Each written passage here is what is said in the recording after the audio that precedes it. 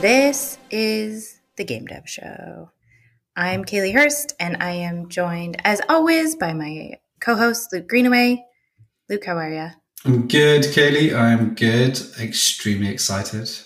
Well, I know we're always excited, and I think it's going to maybe someday we'll stop being so excited, but I keep having such fun guests. David was so fun to talk to. Do you know what I loved? I loved that David used to be in Club Penguin at Disney, helping kids and parents with internet protocol, what's right, what's wrong, etc. during the day, and then in the evening and at night, he would be in Shreddy Kreuger, a heavy metal band. And it wasn't just him, but the entire band was like that. That was a fun story. So our guest this week was David Ecker. He is a lead producer. Well, now he's a lead producer at CCP. But as you'll hear in the episode, has had a varied career. Also, he is a legit rock star from his days in Shreddy Kreuger. It was a really cool conversation. I love talking to him about live ops. I mean, the technical process of the games that he's worked on it was amazing to talk to. But Luke, I think you know my favorite part. Yeah, I think I do. Okay. We're not going to talk about it now. We can cover it. We're just going to get into the episode. So here it is, David Ecker. I mean, I think my first question, what I want to know, I want you to paint a vignette for us of what you were like growing up. What kind of kid were you? Were you always into games? What was your favorite game? Tell us a story about growing up. Yeah, I don't really even know how I got into games. Maybe I was 2 or 3 years old, and my parents were just like, "Hey, we're going somewhere," and they had a newspaper ad, and it was someone selling an NES. It would have been I think it was 91, or maybe right before the Super Nintendo came out. So some people in town were selling an NES with a bunch of games. My parents are like, "Here, we bought this for you," and I had no idea what this thing was. I was like, "Okay, cool," and then my mind was just blown. Mario 3 was my go-to. I loved that with a passion. And we used to just leave the NES on for an entire week because you couldn't save. And yeah, I was 3 years old, so I couldn't really beat it in a single sitting, and just being so amped every time I beat a level, just high-fiving my dad and hugging my dad. So pumped on it. So yeah, video games were, very, very early age for me. But then it kind of stuck with me forever. I was definitely a Nintendo guy. I only had friends with PlayStations. I was big into the Dreamcast. I was that kid who got one of those and just burning all games because there was no anti-piracy on it, and that ruled so much. Had the entire catalog of that system. And then God, what if this has been a sting operation to get you for pirating those games back then? Yeah, no doubt. The city I grew up in is a very beach party town. We have giant ski hills. We get a ton of snow. So where did you grow up? West coast of Canada, a place called Kelowna. So it's a couple hours away from Vancouver, the California of Canada.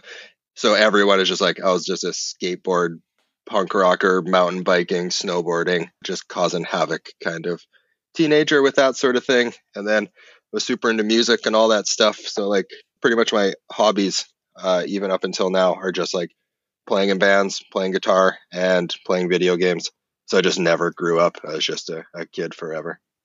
Well, I want to hear, because you actually were able to marry playing games with being in a band, right? Yeah. Well, you were at Disney with Shreddy Kreuger. Can you tell us about that? Yeah, I was actually in a few bands. Well, basically, I graduated high school, and my parents were like, "What do you want to do?" And I'm like, "Yeah, I don't know. Not go to school is what I want to do. I kind of want to just hang out and play in a band and drink booze with my friends and just be 18 years old." So I did that. And then I joined a band that was fairly popular, and they were signed to a good American label. They were called Secret and Whisper. And we did that for a little bit. And then we toured around the US quite heavily with that. And all of us, except one guy in the band, so 4 of us, all worked at Disney, and we'd all known each other prior to that. And at that point there, we were all just the support department, writing emails to kids. And then all of us kind of started going in different directions while at Disney, but just kept the band thing going. So we broke that one up, and a bunch of us played in another one called Shreddy Kreuger. And that band, oh man, it's 8 years now we've been doing that one. took a wee hiatus when I moved to Iceland. Actually, if anyone from that music industry hears this, I can spill the beans that we're working on new Shreddy Kreuger, which is like the first time in like 4 years. And I love this game dev show exclusive information. yeah, exactly. That's awesome. There's some kid somewhere, and we actually owe our label another record, so I hope he doesn't hear this. But yeah, so we're chipping away at that, and then like I play in a band out here in Iceland. I'm actually sitting in our like music studio room at the CCP office. We just got like our sweet new office just got built, and everyone's moving in, and then all of our audio guys went on vacation, so I'm using it to record vocals for my band. So my neighbors, my apartment, don't think I'm like murdering someone. It's like a screamy hardcore metal band. I'm sure they appreciate that. Yeah, Yes. I actually listened to it as well, your band. I did too. I listened to the track. I was listening to a few tracks. I loved Maker. I listened to Maker. Fun fact about that song, all those lyrics are about the game Dead Space. Are they? Yeah. Dude, you know what I find crazy is that, like, obviously because it's heavy metal, heavy rock, you guys were all like obviously working at Disney, speaking to kids and parents about obviously these Disney games. I don't know why, but I just imagine like these guys, you guys are like the Power Rangers, right? Like during the day, you're saving kids from like heartbroken moments in video games, and then at night you're just getting fucked up by basically your band. We actually had to be like extremely careful to keep our jobs and make sure that nothing crossed over, because okay, let's get real, or let's like dudes in their early 20s going on tour and just being guys. And yeah, it's not the most like kid friendly sort of thing. And when you're trying to keep that, we do like tour video updates and that sort of stuff. And it's like, okay, like we're having some drinks or something like that. And it's like, that's just not a good face to put on for the company. So we made sure to keep it very separate. And it actually worked. Like nobody knew who we were. It was like Power Rangers, alter ego kind of thing. So on your like tour videos, you're like, well, we're just, we're playing some cribbage and drinking some herbal tea. Exactly. Just like, so it's just some good old kids, you know? Yeah. As mentioned to you before, we actually, when we were doing one of our records, our label was like a subsidiary of Warner Brothers. And then Disney had all these new rules with non-compete. And like, if you're doing something creative at the company, you know, you have to kind of get it approved sort of thing. And it was like, oh man, Warner is actually directly a competitor for Disney. They're not under the same umbrella. So we had to get like our scary metal band approved to be released that Disney didn't want it. And we're just like, come on, Disney, buy us out, put us on Hollywood Records or whatever their big one is. Like, if you get upset by this, we'll actually have made it. It would have been so sweet. Yeah. Can you imagine if Disney were like, hey, we're going to branch out? Yeah, it's just like Jonas Brothers, Demi Lovato are on their label. It's like, yeah, not for us. Man, that's crazy. I love that. I do want to hear about your role at Disney. I read a description of it, but I did not realize that this role existed. So you were in something called Club Penguin, right? Yes. Yeah, that was the game I worked for. Okay, I need you to describe it. I don't think I can do it justice. Okay, so Club Penguin came out in 2005, and it was kind of Habbo Hotel sort of thing. Like, it was an MMO for kids, but part MMO, part social network, built on safety. And we're really into promoting a safe environment and teaching kids, you know, how to be anonymous online, how to protect your identification. And we did a lot of really good stuff for just like allowing kids to be kids online. So like role play and pretend. We facilitated a lot of that. And like, we had mini games and all this kind of stuff, but a lot of people would just go in, hang out, dress up their penguin, and chat with their friends, and like helped with a lot of kids' social skills. And you know, kids who might not have had friends at school, they could be popular there. Like really getting into that time where parents were afraid to let their kids on the computer because you know the internet was changing and it was so new to them. And you know, kids are brand new, like they don't really know what's going on. This is all fresh to them when you're like 7 years old, just even like learning how to type before tablets and you know iPhones and that kind of stuff. So yeah, we maintained this game here and it just took off like wildfire. Yeah, it was just to make a safe place on the internet for kids to hang out and chat and make friends. And then it just erupted on the playgrounds, just word of mouth. Everybody was on there. Yeah, I started there right out of high school. I actually didn't want to work there. My girlfriend at the time, she got a job there and was like, you need to come check this place out. They're hiring a bunch of people. This is before it was bought by Disney. And we got like an hour paid break, only had to work 7-hour days and got paid for 8. this is the best. Like Dude. they were just like hooking it up for this sort of thing. So she nagged me for like 2 months, and I was like, okay, fine. Like I'll go get a real job. I was like delivering pizza and just playing in a band, and I don't even know what the heck I'd be doing with my life if that didn't happen. Did you ever as Club Penguin, do you ever see anything and you're like, oh shit, like this isn't right? They're saying things, maybe they've seen things on the internet they shouldn't have. Did you ever have to intervene?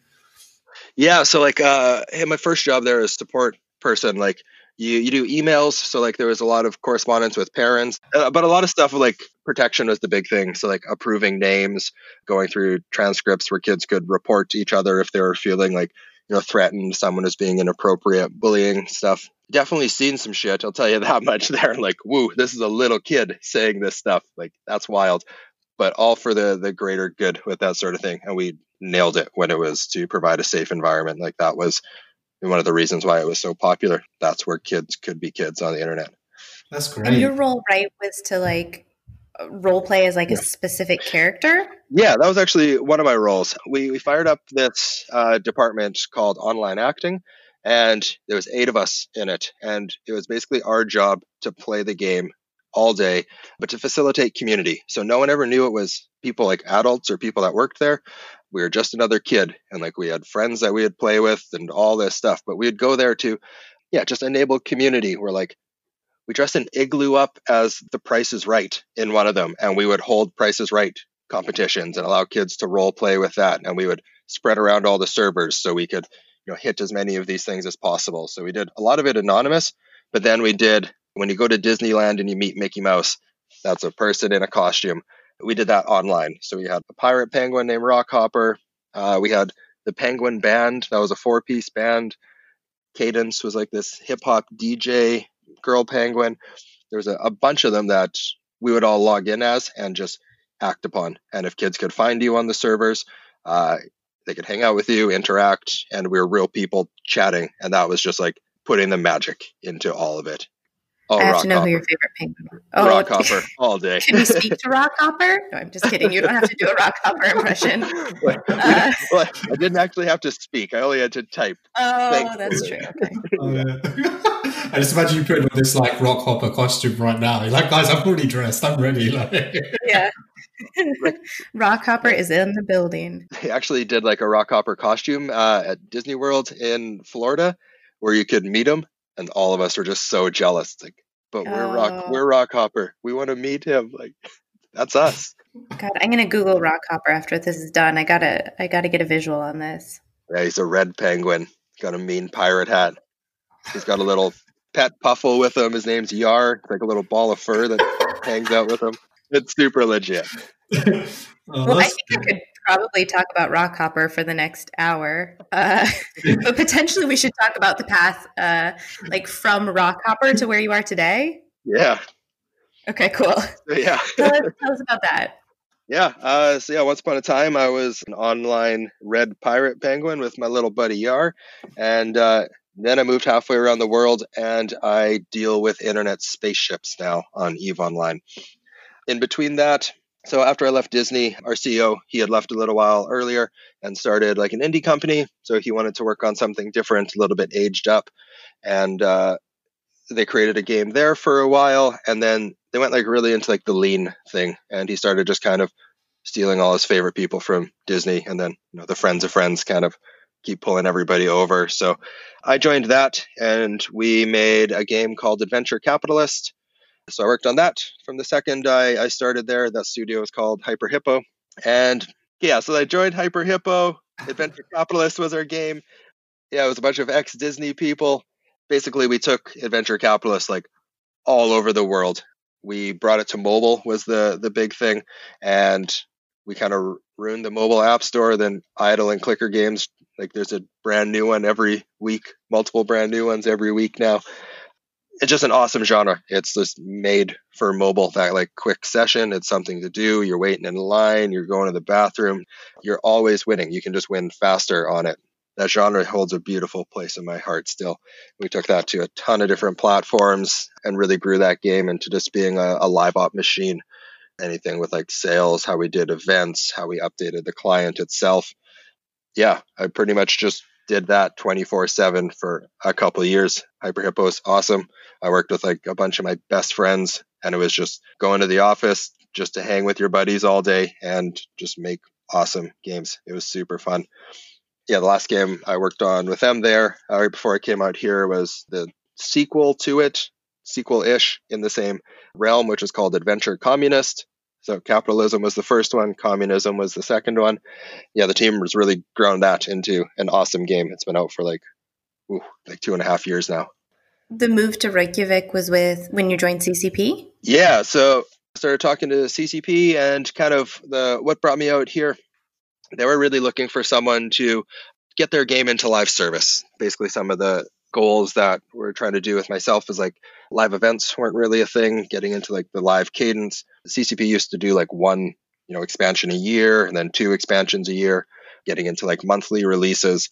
And I was coming from the world of multiple releases a week sort of a thing. So really trying to help get them into that. And like, what does an event look like? Just trying to build a toolbox and design skill set from the ground up here with the teams, and really getting closer to publishing, user acquisition, like the whole marketing, promoting of how to make a story of the parts that you're creating was a big thing as well. So like I was doing all that kind of stuff when I was at Hippo, so it was a really good fit. The games are still very far apart, though. Eve is like possibly the original Idle game with just a super beautiful coat of paint compared to some other games. The balance is a big part of why the game is what it is.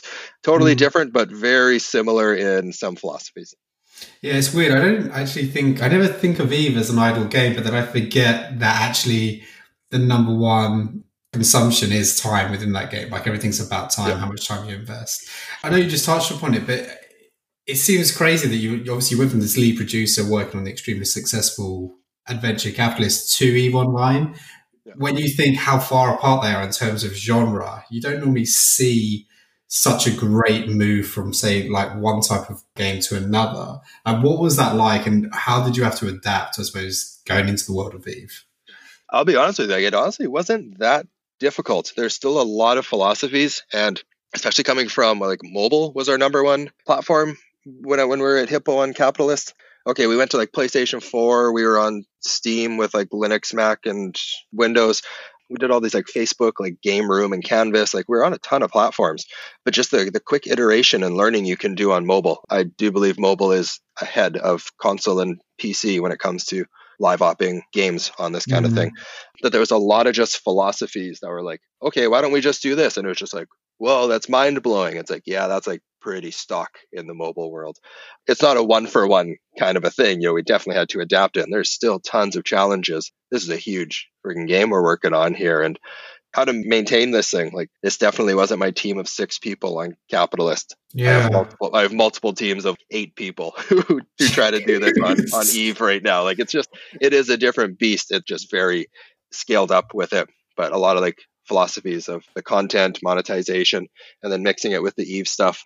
I'm not an EVE nerd. I know the game. I understand the game and how things work on it. But like that's why I have a fleet of smart game designers and people who eat, sleep, and breathe the game. Smarter people than I that you can enable on these things and get their thoughts and opinions. A lot of my stuff comes from like delivering on things and setting the goals of what we're trying to achieve and why we're trying to achieve it. No one can do this stuff single-handedly. It takes a village for these sort of things. So it's just really knowing where all the expertise is and sharing the wealth.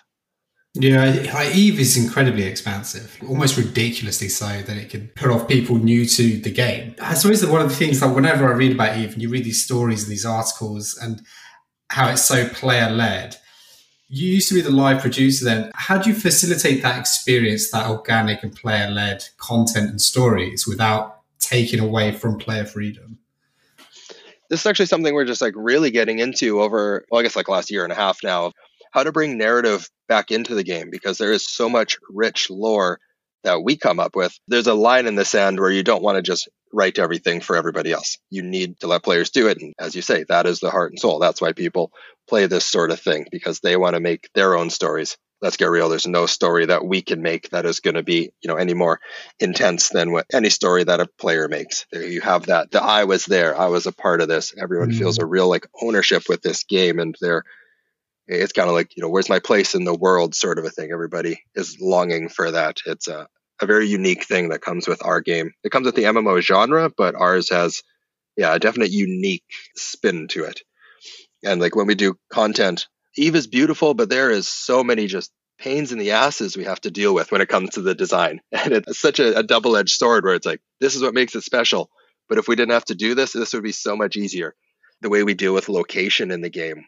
One of the challenges we had to do is, okay, we have an event, there's a dungeon. How do we get people into the dungeon? We can't just have a fast travel or a go there button, because you actually have to travel to that location. So if we have something that's just in one region of space, loss is real in our game. It's not permadeath, but your ship gets blown up and your stuff in it, it's gone. And why would somebody travel for 2 hours in real game time, risking all of this to go play an event that's over here? That's such a difficult thing that we have to deal with so differently than pretty much every other game out there. A lot of unique design decisions come with it. When I'm hiring designers, it's a pain in the ass, but it's some of the most fun challenges you'll ever face. Yeah, I genuinely think it's amazing. I think I don't play Eve because I have tried and I struggled. I'll be completely honest, but do you know what's mad? I'll still be on Kotaku, Polygon, and I'll still read these stories about Eve. I read recently about Chappie 78 and what the Eve community did. And I just thought it was incredible where you have this person who's retiring, a really sad story. Obviously, they had cancer. The last thing Chappie wanted was to actually have this huge battle.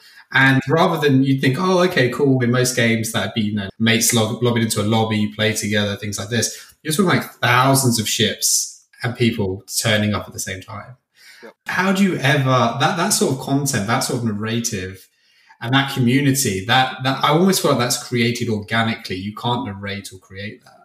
Man, using that example, the monument dungeon we did for that is something that came across my plate and one of my teams executed on. I'll just outline it for you super quick. Yeah, that was purely organic. That was player driven. That Chappie initiated it. It's an incredibly sad story for it. And our players just show up. Everybody is so supportive in the game, and yes, people are deceptive to each other, and everyone hates each other and loves each other at the same time.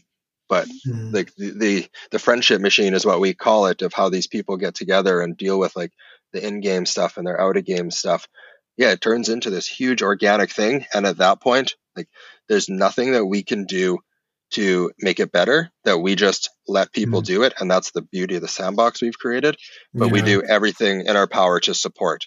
So the Chappie dungeon was something that, we heard about this. It was an email from our community manager to myself and our creative director and art director. Is there something we can do? And then okay, yes, we'll figure it out. We start bouncing ideas. What do we need to do to create this? And yeah, then Chappie announced that he was retiring his character on a specific date. And then we just pushed everything. It was no questions asked pretty much. It was I noticed it from the Kotaku article, back in Slack, hey guys, we need to expedite this by a week. This needs to be out before he retires his character. And it definitely pushed something else, but that doesn't matter, because that something else is a feature that if it goes out a week later, it doesn't matter. This is stuff we need to do. This is our version of supporting our community. And CCP is extremely good at just being connected to the community. Our rules, or lack of rules that allow us to just be active participants in that is one of the magical things about how we interact with our players. I mean, I think I'm hearing in two very different worlds. When you were at Club Penguin, your job was this community curation and community building, almost like guerrilla community support. And it's interesting to hear in such a very different world how that community building has transitioned into your role now. I think a lot of that, I might have just got put in a very opportune place where community over everything was kind of what I learned from day one on this thing, even on Adventure Capitalist.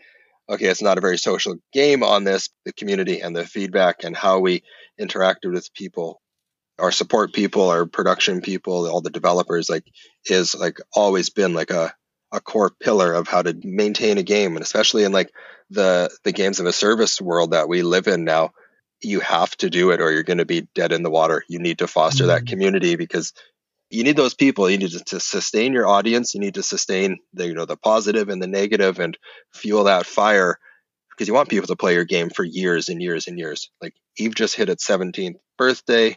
The venture capitalists, they hit a little over 5 years now.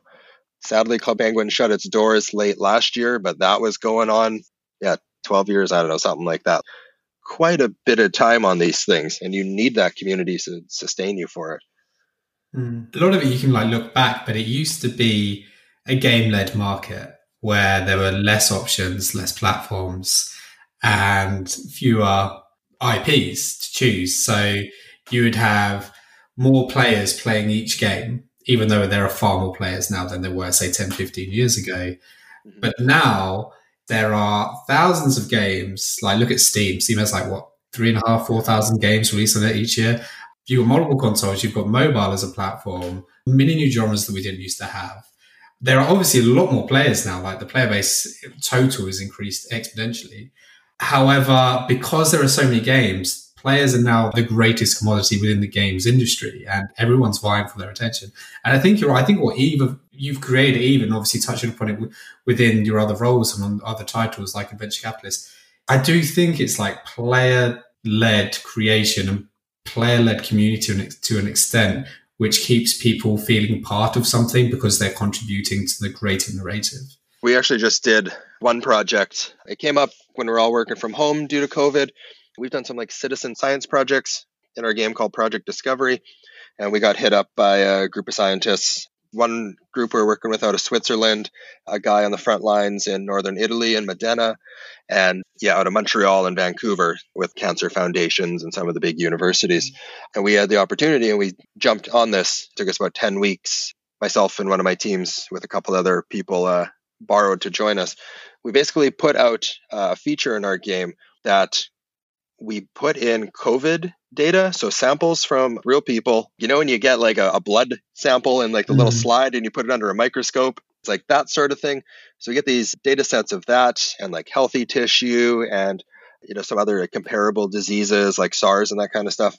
And we put that into the game in a way for players to mark the boundaries of the blood splatter type thing, the cells. And that is just helping players mark COVID data, and this data goes right back to teams of scientists. And we've had this data, it's all open, so it's not any like privately sourced stuff. Anyone in the world who is a scientist who wants to use this can go into the shared bank. And we have our players, it's been out for a month, and we've had like 15 million data sets crunched by these guys to go back to the scientific community to understand this thing better. This has nothing to do with our business goals as a company. Like, this isn't helping us, retain players more or drive more revenue or anything like that. Like, the basic things that every business needs. This is a community-driven thing. This is everybody showing up for the greater good on something that is affecting the entire world. I can do my part, and me playing my game, Eve, is helping scientists potentially solve this. Even a couple of minutes quicker is worth everybody's time on this. And that's just a community building thing. It creates the, are you doing this? I'm doing it. Okay, I'll play a little more or something like that. Like, there's so much to it. There's not always these like quantifiable and measurable ways to justify these things we do. That's incredibly cool. So getting back to like your role, so you're now lead producer on Eve. Your past obviously has predominantly been like obviously as a live producer. How do you think your experience as a live producer has helped you for the role of lead producer? I'll be honest, it's not that much different. A lot of it came from us just like fixing our organizational titles, if you want to be totally honest about it. A lot of it is still the live stuff. A lot of it was like a mentality switch as well. Like we had divided our games. What's the live game and what's just like the gameplay systems side of it? Everybody's a live game right now. The launch button was pushed, 17 years ago. We're a live game. Everybody's focusing on that. And it's just kind of a new way to organize. Most of my core responsibilities come with all the content in the game, how we do our version of seasons, all of our limited time events, but also like our tooling that comes with making content and narrative content and that kind of stuff. And then also like our commerce-based systems and all our localization systems, so like how we expand territories and the requirements and translation tooling and quality with that. All the super heavy engineering stuff when it's like the back end of our commerce and payment systems and all of our new products and that sales, all that kind of stuff. So it's kind of a mixture of all of that is kind of my like main day-to-day focus and all the teams under those. Nice. That was a good answer for basically it's the same. It's the same job. I know. Everybody's live. We used to say this at Hippo, where it was like, okay, like I want to take this game up to like worldwide release, and then I'm gonna start working on something else. No, like if you're lucky enough to get the numbers of being like, yeah, this actually might, people want this game. People are playing it day over day. We're worldwide release. That's just step one. You've officially done phase one. And now phase two is where it gets even harder, where it's like, how do I actually build upon this and make sure people still give a rip and want to play it? It's never ending. That phase never ends until your game goes under. I was going to ask you about like the role of producer for different platforms, but I suspect the answer is roughly the same. You have to keep the fun. You have to think about getting the game done in the same way. Yeah. I would say so I've never really worked on, maybe one day. It kind of scares me, but it'll be fun. Like one of those things like, I'm going to go work for this game and it's like a 6-year development cycle before we put anything out. It's like, that's not the world that I've lived in. I can guarantee I can pull that off. Like it's not a question, but like, it's just different. I really like the live stuff and being able to like get feedback from the community. There is event road mapping. There is, what's the client update road mapping, and okay, now we've been live for so long and our code base is turning into spaghetti and they actually need to just do some maintenance on this. It's a really big balancing act, and the timer is always on. You can't just disappear from your community because they're expecting stuff. They want more. They're thirsty for it. And if they're thirsty for it, that means you have a success story and people want your product and what you're doing in it. You can't really pump the brakes on it. I'm curious how you've seen the live ops process change in your time, and then what you think is coming next with so much growth in mobile, especially in emerging markets. How do you see live ops changing in the next few years? Yeah, look at the emerging market stuff. I went to Japan like 4 years ago, and I remember just like being at cafes and on the trains and stuff like that, and just seeing how complicated some of the games were. And I think that's starting to break more and more into the Western audience. Yeah, maybe over the past month, I've sunk a healthy 100 and something hours into Stardew Valley, started another file on that. It's on mobile as well. Mm-hmm. If I'm playing this on my Switch and pumping that many hours into it, would I play that much on my phone? Because I've been kind of accustomed to, more short session things. And if I'm putting 30 minutes of playtime in, how far am I going to get? But a lot of that stuff, especially in mobile, is becoming a lot of people's main multi-hour a day device of play. That changes quite a bit, especially in places that are starting to get, better access to data plans and can play these things, and just better phones for cheaper prices. Exactly. And actually having the ability to spend and support the games that they want to get more out of. There's a lot of that kind of stuff that is just actively changing all the time. The live ops stuff, people just want more. People are thirsty, and especially when they love a game. Weird stuff is starting to happen. Let's just quote Fortnite for a sec. Their introduction of live concerts and movies and artists using it to unveil new songs. In what universe is your first single in Fortnite during an event? That's crazy. It is crazy. So much for the music video. What is that anymore? Yeah. I saw that driving with, did they show Inception? And you could go in and watch Inception. And I was like, this is the weirdest drive-in I've ever seen. They had a clip of the new Star Wars movie that was exclusive there before it came out. Wild partnerships. These are not just cosmetic takeovers anymore. Yeah, there is another level. But I still, do you know what? I know this sounds crazy, right? I'm going back to Eve, but a few years ago I did read about just as one of these stories of Eve, and it was basically that there was this huge battle set up between two federations for people who don't play Eve, two of the guilds. Huge war was planned, this huge battle, and there are stories of people basically finding out where opposing players lived and going around and cutting their phone lines and their internet cables. They couldn't log on. I don't know if it was picked up again in Polygon or IGN, or someone picked this up and ran this story. And I was reading about it and I was like, player created content is such a huge thing for EVE. You could almost say that EVE in some ways defines what player created narrative actually is, considering how many people pick up on the stories, read the stories, and like, God, players just do this. How do you think this is going to carry on evolving? Not just EVE, but in other games? One that I love so much, and it's like a tool to design around, but also a tool for players to scheme around, is just like time itself. So like we have, our game is one server, everybody's there. And if you are a corporation and you're trying to do something, and basically when someone's trying to like destroy one of their structures, there's like a cooldown period. So when that timer ends, you can hammer it again to destroy it. Well, if you're in a bad time zone, if you're in East Coast US and then going against someone in Australia, well, you might have opportune time. You might be like 7 p.m. and being like, I just got off work, I had dinner, like I'm ready to game right now. And then that poor guy in Australia who's trying to defend his stuff, man, it's like 3 a.m. and I'm going to lose all my stuff. And it's just a unique thing to design around. Do you know what's weird about that is that almost applies it back to real life. That sounds weird, but like 24-hour supermarkets. You need a security guard at the supermarket 24 hours a day, but you can't have the same security guard. So you have 3 and they work in shifts to protect your supermarket. I don't know if this is a terrible example, but like it's the same with the corporations. You've got a space station and you're sitting there trying to recruit on the forums and look, guys, we need someone to protect. I mean, I can't believe it's got to that point. There's a thing too, like player gatherings, whether they're hosted by players in different countries and hubs where there's a lot of them, or the official ones that we host ourselves. COVID stopped us from doing our fan fest. We get about like 1,000 players who come out here to Iceland for a long weekend. We just take over all the bars downtown. We go to like the big concert hall, Harpa, and rent that out. All the devs do talks. A bunch of the players do talks. We do like big keynotes and announcements and stuff.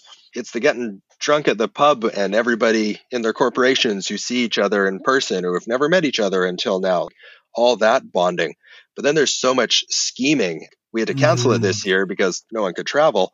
We're like, how does that actually affect the next year of the game? Because some dude in this corporation didn't come to Iceland, have a couple too many drinks, lip off somebody else, and then convert him to betray somebody on this. Just the meta layer can go so deep on this. And then it just turns into chaos. Yeah, the months to ensue on this sort of thing. It gets to be weird layers with that in the best way. Yeah. How do I get an invite to that? That sounds like so much fun. We can get you out here next year. Oh my God. I love that so much. It's actually awesome. Journalistic purposes only. Like so much fun. You do read about this though, like again, like reading so much about it recently, but you hear about, like that recruitment example you were saying earlier, like finding someone based in Australia. But you read about like big corporations, they'll recruit someone who will actually already be a player for an opposite corporation. And they will stay inside that other corporation, almost like a spy, for like 6 months, like they're undercover. And there's nothing else like it. Like there is no other game like that. Yeah, people in EVE are extremely good at playing the long game on this stuff. It's wild sometimes how far back these things go. It is cool. Do you think it's cool? Do you know what? It's so cool for Kaylee, honestly. And this is with all due respect to EVE, because obviously the stories we shared today are just like the tip of the iceberg. But yeah. It is so hard to get into. And I have really, really tried. And even when I was younger, I played like Elite Frontier and things like this, which are like back in the day, were also quite complex. How do you make EVE an attractive proposition for new players without detracting from what we've spoken about today, like that core experience that vets love? Yeah, like basically if you like MMOs, if you like spaceships, like we have a lot of that stuff going for us. Like if you're into this kind of thing, like we know what kind of people enjoy this, subject matter with it. But yeah, you're kind of hitting on it's difficult for us to get our new users in, but if it's your thing and you can get over that first hurdle, you are here for life and you will love every minute of it. So we're actually dedicating a lot of time, and just basically we don't want to dumb EVE down. We don't want to lose what makes it special, but there is a difference between something difficult to get into and something challenging to get into. if something's challenging, is it challenging because it's got depth to it? Or is it challenging because no one explains something to you and you just get... Is it hard to swim in the deep end of the pool if someone just chucks you in? Or is it hard to swim there if someone teaches you how to doggy paddle over? Like, there's such a stark difference of it. EVE is hard. EVE is deep. EVE has a lot of layers to it. And we're trying to pull away the things that prevent people from seeing the negative side of the difficulty, so they can actually have fun on the difficult stuff. Yeah. Does that make sense? Yeah, no, the English does. language coming into play here. But I like that, though. I like the, is it difficult or is it challenging? Because those are two different things. Exactly. Kaylee, we should do it. I honestly do think we should just start our own corporation. Okay. So we can make it to the Reykjavik meetup in 2021? We'll go as stormtroopers or something. I don't know if that would offend people. I don't know. We'll figure something out. We'll figure something out. No, we got tons of cosplay. You'll be able to figure something out. I want to do it. I actually, you know, the thing is, when I talk about it, I know this is crazy, right? You know, you share stories with your friends when you play games. Kaylee and I will sit there and we'll talk about our own game and stories to each other every day, basically. But when you're chatting with your mates about games, you know, EVE's one of the few games where you'll read about other people's experiences and you're like, God, I want to do that. Like, that sounds so cool. It shows you guys are doing a great job, like such a good job with that fine line between developer-led content and player-led content, if that makes sense. Man, there's so much stuff that goes on that, like, man, I work here. I'm in the building right now, and I don't even know that this stuff is going on sometimes. There's so much of it that is just happening. Like, there's so many people making their own story on this stuff. Like, we have a big war brewing right now, and it's waiting for someone to pull the trigger on it, sort of a thing. And we're all excited to watch it unfold, just as the people who are participating in it. There's a lot of people who are just hardcore EVE players here. Like, we hired tons of people from our community with a skill set that is like, you know, even if they weren't EVE people, their skill set matches what we're looking for here. And just having that knowledge of the community and being players at the same time, everybody gets very invested in this kind of stuff. And it's exciting in the walls here to see. More MMO developers should do that. I know developers do that in general. Like, I know a lot of developers hire from their own community, but I think with MMO developers, it's actually quite lacking for some reason. There's often a disparity between what the community is asking for, the community feedback, and actually what gets developed and the features that get added in MMOs. They can differ quite often. And that happens with all MMOs, but it sounds like you guys have got it down, you know? Yeah. It's one of the challenges that just, there's no shortage of ideas, but there's shortage of time and people to pull them off. I think you guys should get a journalist, like an in-house journalist, and they should just cover what goes on weekly in EVE. You could report on it. You genuinely could report on it. Like, we've actually started firing up a video series called The Scope, and we've ebb and flowed of how frequently those things go down, but it's kind of like a mock news broadcast sort of a thing. Yeah, right. We have so much of this narrative stuff happening, and the players choosing and directing a lot of the content in the game right now. We have a new one coming out tomorrow on Thursday for this. It goes over a lot of the stuff, but like a lot of it's just like reporting on what the players did in like a player New Eden EVE kind of voice with it. Where do we find it? Is it YouTube? Yeah, YouTube, and like it'll be linked on all of our socials. Yeah, we have tons and tons of them if you want to go check any of them out. Yeah, well, we will. I think on that note, is there anything else that's going on that you want our audience to know about, or anything we didn't cover that you want to make sure we chat about? Yeah, I want to talk some Pokemon. I want to know why you like grass types. Oh, no. Oh, no. Oh, God, I can't believe you actually... Luckily, this isn't a visual medium because I'm blushing so much right now. Pokemon is my favorite franchise of all time. Like, I love Pokemon so much. It's the best. I think Luke thinks it's a graveyard when I play Pokemon Go. Like, I'm the only person still playing Pokemon Go. And I keep trying to convince him that's not the case. I think we could keep talking about Pokemon all day. And maybe we should, actually. But I think we probably end the episode here. So, David, thank you so much for your time. This was a joy. Yeah, thank you so much for inviting me. It's excellent talking to you.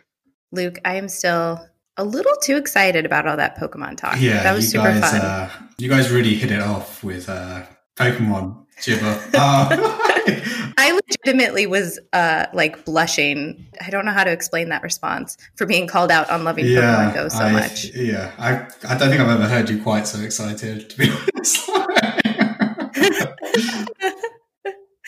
There are a few chances in my life that I get to show off my encyclopedic knowledge of Pokemon. So that was fun. You were pretty into the Eve Online talk. I just think Eve it just sets standards in terms of player-driven narrative. I think when you listen to what they do at Eve, like listen to David and how they facilitate rather than dictate that narrative, I think it's a very unique thing they have going there. And I think it's not unique because other games are copying it, but I feel like they're setting the standard, which is great. I think you could sort of say that's what we're doing here. Setting the standard. One episode at a time. One episode at a time. We are always looking for cool new guests for future episodes. If you want to be a guest or you want to submit someone, you can go to ptw.com/thegamedevshow or email us at gamedevshow@ptw.com. And we also need to say that everything we say on these episodes, including my knowledge of probably over 300 Pokemon, represents our own views and not those of our company. But this was fun, Luke. Thank you for another good episode. Thank you, and David. Thank you to David. Great. I feel like we should thank all our guests. Thank you to all our guests we've had on recently. Yeah. Yeah. Does it count if we just say one blanket thank you? Should we say thank you to each one? No, I think that might get painful. But thank you to all of our guests. This has been so much fun. And cheers to more episodes.